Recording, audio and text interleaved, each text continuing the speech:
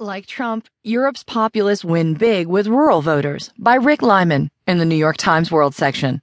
I'm Christy Burns. The red-tiled roofs of this tiny village cluster around the soaring steeples of St. Bartholomew Church like medieval cottages at the base of a castle, alienated from the cosmopolitan life of cities such as Warsaw by a chasm that is economic, cultural, and political. Asking how many people here attend Sunday Mass elicits puzzlement.